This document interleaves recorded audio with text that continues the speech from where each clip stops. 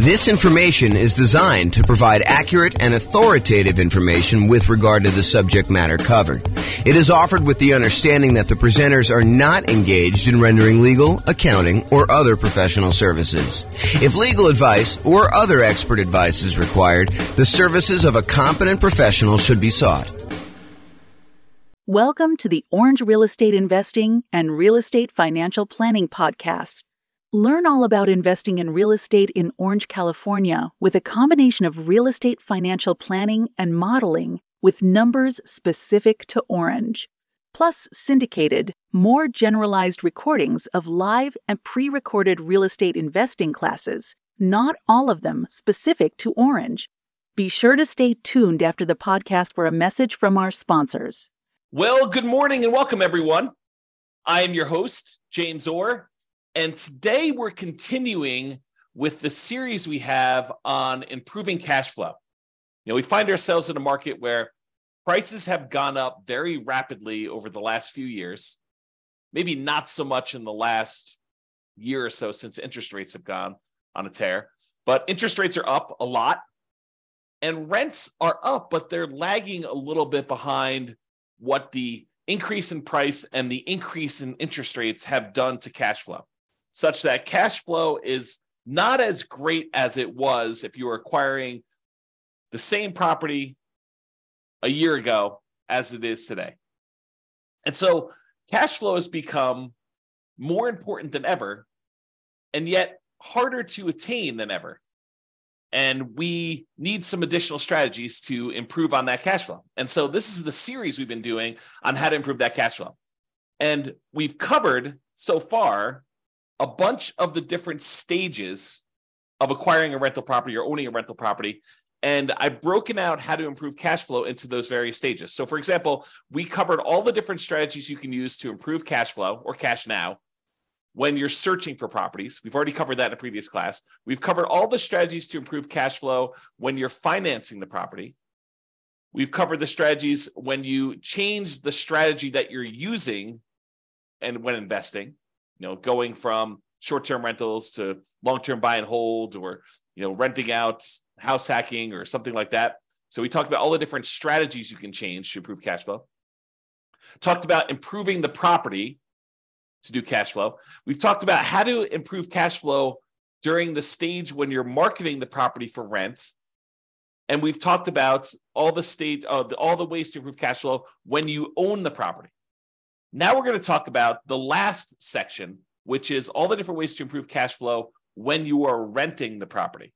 So this is all the stuff related to when you're renting the property. So let's jump right into it. I've broken down this stage into 5 different subgroups. So for example, I have a subgroup for when you add different services, when you add additional services, or when you add done-for-you services.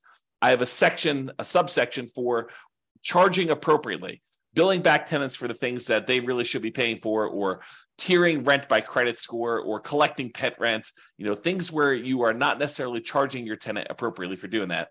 I've got a whole section on convenience billing, changing the frequency of when you bill, getting them on or off auto pay, giving them a discount for on-time payment versus charging a late fee, and changing the term of when you do bill as another example of convenience billing. Then we've got a whole section on timing, giving them notice starting early to test high rents and renewing during peak season. And then finally, there's a miscellaneous section for making sure that your tenants have renter's insurance. And so let's jump right into those because I want to make sure we get them all covered, and I have a few things to say about each one. All right, so let's talk about the group of adding services. And I think these two are related. There's the additional services that you can add to offer to your existing tenants where you can increase your rent. So as a really simple example, can I add a high-speed internet and charge extra for offering that as an additional service to my existing tenants? As just one example. Or the second one here is done-for-you services. Can I offer them a done-for-them service where they wouldn't have to do stuff anymore? For example, let's say they live in a single-family home, and normally they would be responsible for lawn care as part of renting that particular property, but we could add a optional or maybe mandatory service for them to have the lawn service taken care of for them for an extra fee.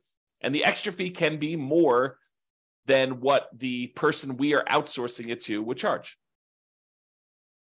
There's a little bit of overhead and oversight that you need to do, and a little bit of risk, honestly, that they won't pay, or there'll be vacancy or whatever it is. So you should charge a small premium for offering additional services, additional done-for-you services. But you could do stuff like lawn care or snow removal or house cleaning or whatever other services that they might find valuable based on your knowledge of them as your tenants and what they might want. Okay, so either offer them additional things like high-speed internet or whatever you're doing there, or done-for-you services. The next group is charging appropriately. I don't know how many times I brought clients out to look at a property where the current landlord is not billing back for utilities. They're renting their properties and they're saying, water is included in rent, or electricity is included in rent, when you could measure the utilities and bill the tenants back separately for these extra utilities. So if the clients of mine that are looking at these properties, they see that as a way to immediately get higher rents and increase the profitability of their properties. And so if you are one of those people that are not currently billing back for a utility that is being provided to your tenants, and you're sort of just lumping it in with rent, you may want to break that out separately and charge that back to them, bill back for the services. And these can be things like things that are already included in an HOA fee. So, for example, there are some neighborhoods around here where the homeowners association includes garbage pickup as part of the HOA fee. But garbage service is something that typically tenants would pay for.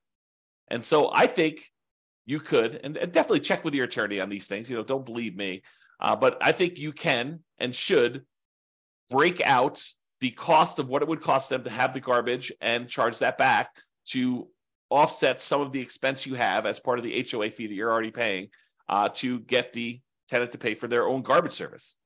Or things like in our area, we have a thing called non-potable water, where we can use that water in order to water the lawn. However, it's not drinkable water. It's only used for watering the grass and sprinkler systems and stuff like that. And so sometimes there's an extra fee for use of that water. It's usually cheaper water than getting it from the city that is drinkable water. But your tenant is responsible for watering the lawn, and they should be paying for that service. So you should bill it back. Another example is electricity. Or if you're already grouping water in, if you only have one water tap coming in, you've got a 12-plex. A lot of times landlords are saying, hey, look, the water is not metered individually, so I can't go and charge that. No, I think you can actually prorate it. You can make it so that it's divisible by the number of units or by the number of people that live in the unit. Talk to your property manager or your attorney to make sure that that's legal in your particular area, that it's justifiable that you can do that. But I think that's completely valid.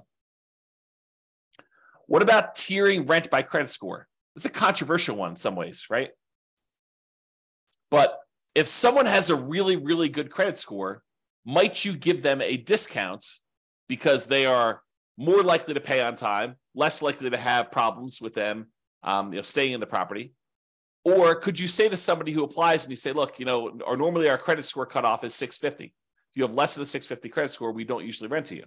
They say, hey, is there anything we could do? My credit score is only 640. And you say, well, I might be willing to rent to you, but I would need to charge either an extra security deposit or an extra non-refundable fee, kind of a risk premium, or, for $50 extra per month in rent, I could see, that being a way to offset the credit score kind of rule there. So you can go ahead and advertise the higher rent for someone who has great credit, and you could tier rent by different credit scores. Now, again, I would check with your attorney. This one seems a little controversial. It's not what I've done. This one could be controversial, though, as far as tiering rent by credit score. What about pet rent? If you allow pets, first of all, I should say this. I don't believe we as landlords can charge a fee large enough to cover the extra costs, the extra damage that we might see from a pet. I think the extra, whatever it is, $15, $25, $35, $50 a month that you might get for charging extra pet rent for a poorly behaved pet would nowhere near make up for the damage we would have if their pet does damage to the property. In fact, it may not even be covered by their full security deposit. So some people will charge pet rent or a non-refundable pet fee in exchange for them having pet, or both, in some cases. Okay, so can you charge pet rent if someone has pets? Is another way to increase rent on a property. Let's talk about some convenience billing options. For example, some tenants get paid weekly or biweekly or monthly. And most landlords offer billing on a monthly basis. However, some tenants would prefer to be charged weekly for their rent. They'd prefer not to have, a really big amount coming out in the first of the month. They'd prefer to have, a certain amount coming out every Monday. And if you just think about it this way, let's say rent is $2,000 a month. And so $2,000 a month, normally if you charge monthly, you'd be collecting $2,000 times 12 or $24,000 a year in rent. But what if you offered the tenant an option? It's their option whether they want to do monthly or if they want to do this new strategy. And you offered to do $500 every week on Monday instead of $2,000 a month. Well, $500 a week, there are 52 weeks in the year. And if I have my calculator out here, let's pull up my calculator. So $500 times 52 weeks is $26,000. So instead of charging them $2,000 a month, you charge them $500 a week. They get the convenience of paying weekly if that's how they prefer to pay. And you actually end up increasing your rent by about $2,000 for the year, or you divide it by 12, about $166 more per month on average. If instead of doing that, you could do it also bi-weekly. You could say every 2 weeks, which is when they might get paid, 2 weeks on the Monday following the Friday payday, give them a chance to have the money hit the account and clear and everything else. And then on Monday, you auto pay for $1,000 instead of the $2,000 a month. Okay, so that's an option. What about auto pay? Auto pay could be considered a convenience. And so you could charge a small fee for auto pay. Or if you have problems collecting rent, maybe you say, hey, look, there's a convenience fee or a inconvenience fee of me having to manually accept your checks and process them. And sometimes they bounce or whatever it is. And so you could charge a fee for people not being on auto pay. Right. So you could go either way with that, depending on what is going on in your marketplace and with your particular properties as a way to increase income from the properties. And, some of these strategies, as I think about it, some of these strategies are ways to increase income, but some of them are just to be paid for the time you're spending doing things that you might not have from other tenants. Right, like if you had tenants that always paid on time, you wouldn't have to worry about charging them, for having to chase them down when their check bounces or they're late on their payment or whatever it is. So charging a fee for them manually paying instead of being on auto pay is really just recapturing some of the work you're already doing. It's being paid for the work you're already doing, extra work that you're already doing. That if they paid on time wouldn't be an issue. If they were on auto pay, wouldn't be an issue. Instead of having a late fee in your lease, some landlords prefer to offer a discount for on-time payment.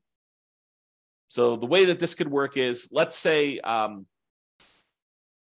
rent, if you pay on time, is $2,000 a month. However, if you don't pay on time, it's a $50 or $100 late fee.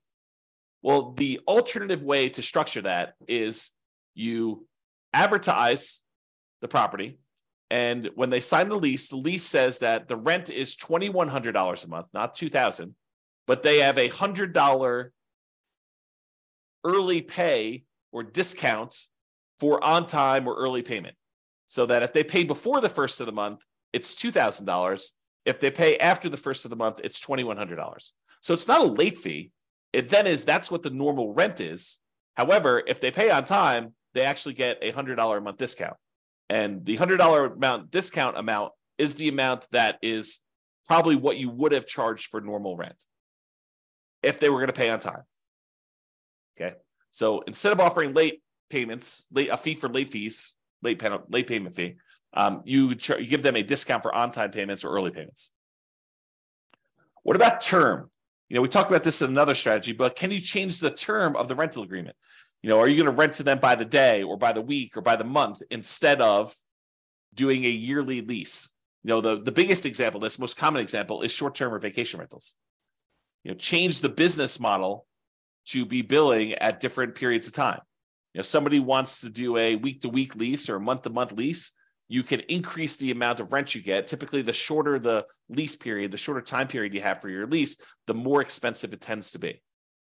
A daily rental is typically more expensive than a weekly rental. A weekly rental is typically more expensive than a monthly rental, and a monthly rental is typically more expensive than a quarterly rental. A quarterly rental is typically more expensive than a yearly rental. Think about it that way. All right. So those are the different convenience billing options.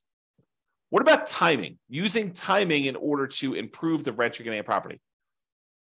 So one of the things is giving your tenants notice 60 to 90 days prior to their lease expiration to find out if they plan on renewing and what the renewal amount will be for them.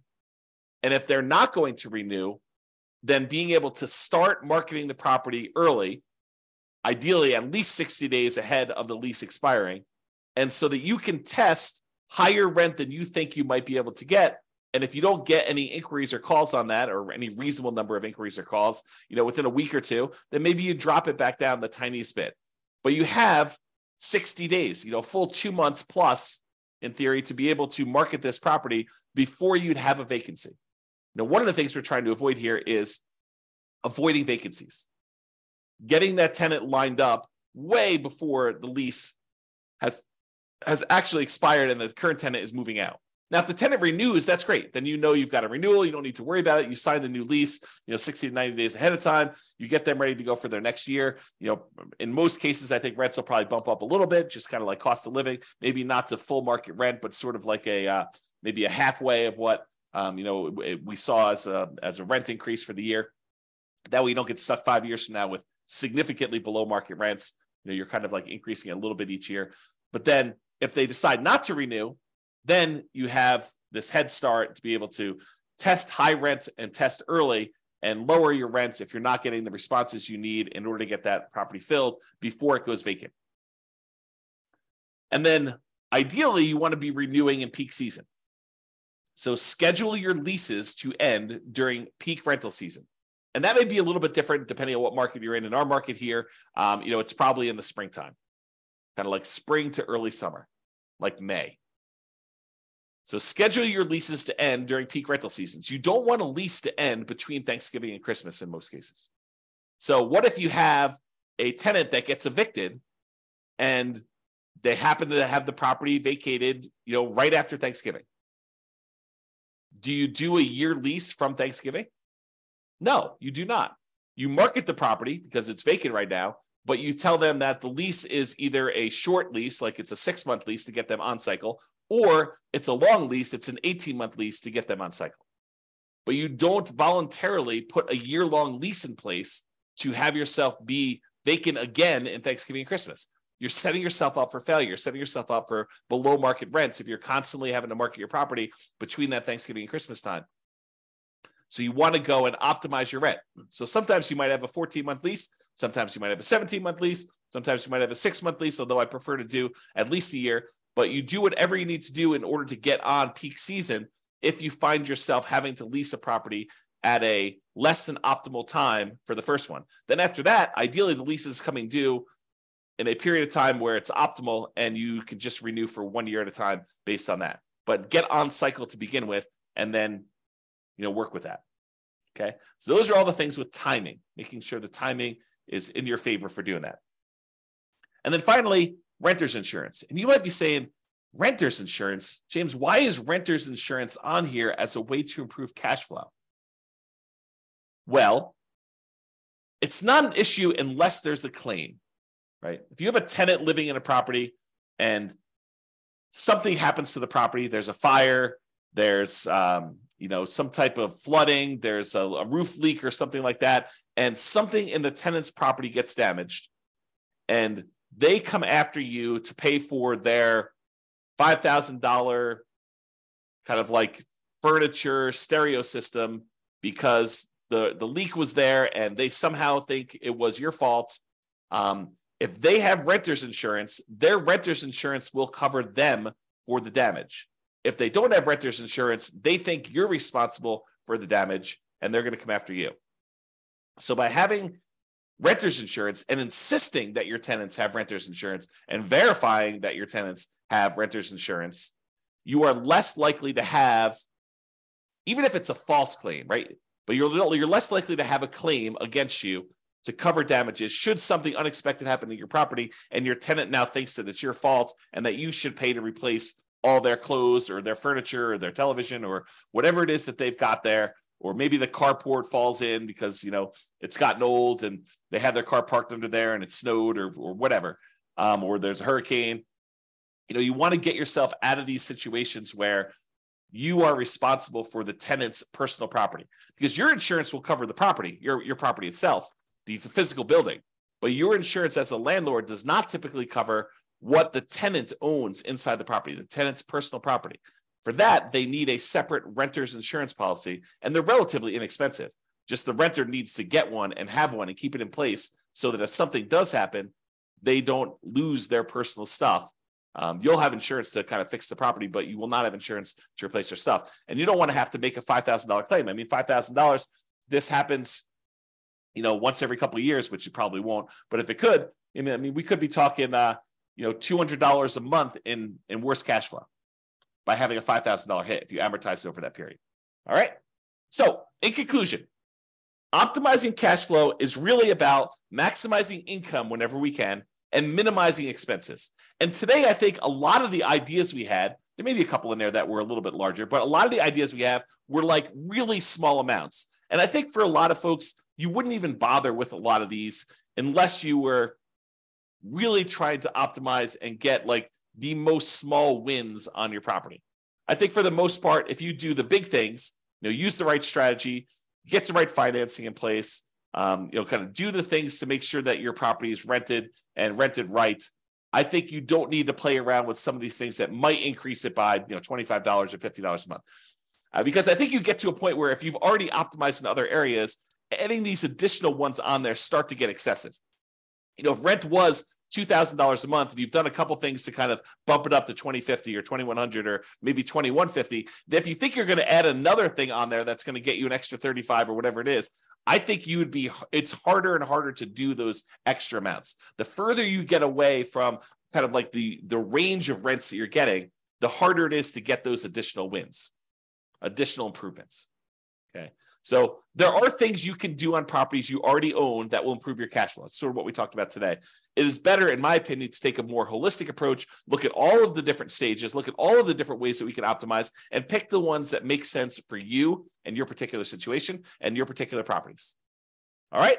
That's all I got. I hope you've enjoyed this particular class. Have a great day. Bye-bye for now. With home prices up, mortgage interest rates up, and rents up, but not quite enough to counteract the higher prices and interest rates, cash flow on rental properties in Orange is harder than ever. Book a call with the Real Estate Financial Planner to apply our proprietary 88 strategies to improve cash flow on your rentals. See the show notes for a link to schedule your call and improve your cash flow today. If you're a real estate agent, lender, or professional in Orange that wants to help our real estate investor listeners, consider reaching out to learn about collaboration opportunities with this podcast. We'd love to add more value to our listeners by having you assist our investors buy, sell, and finance their real estate investments. See the show notes to schedule a call to discuss collaboration opportunities.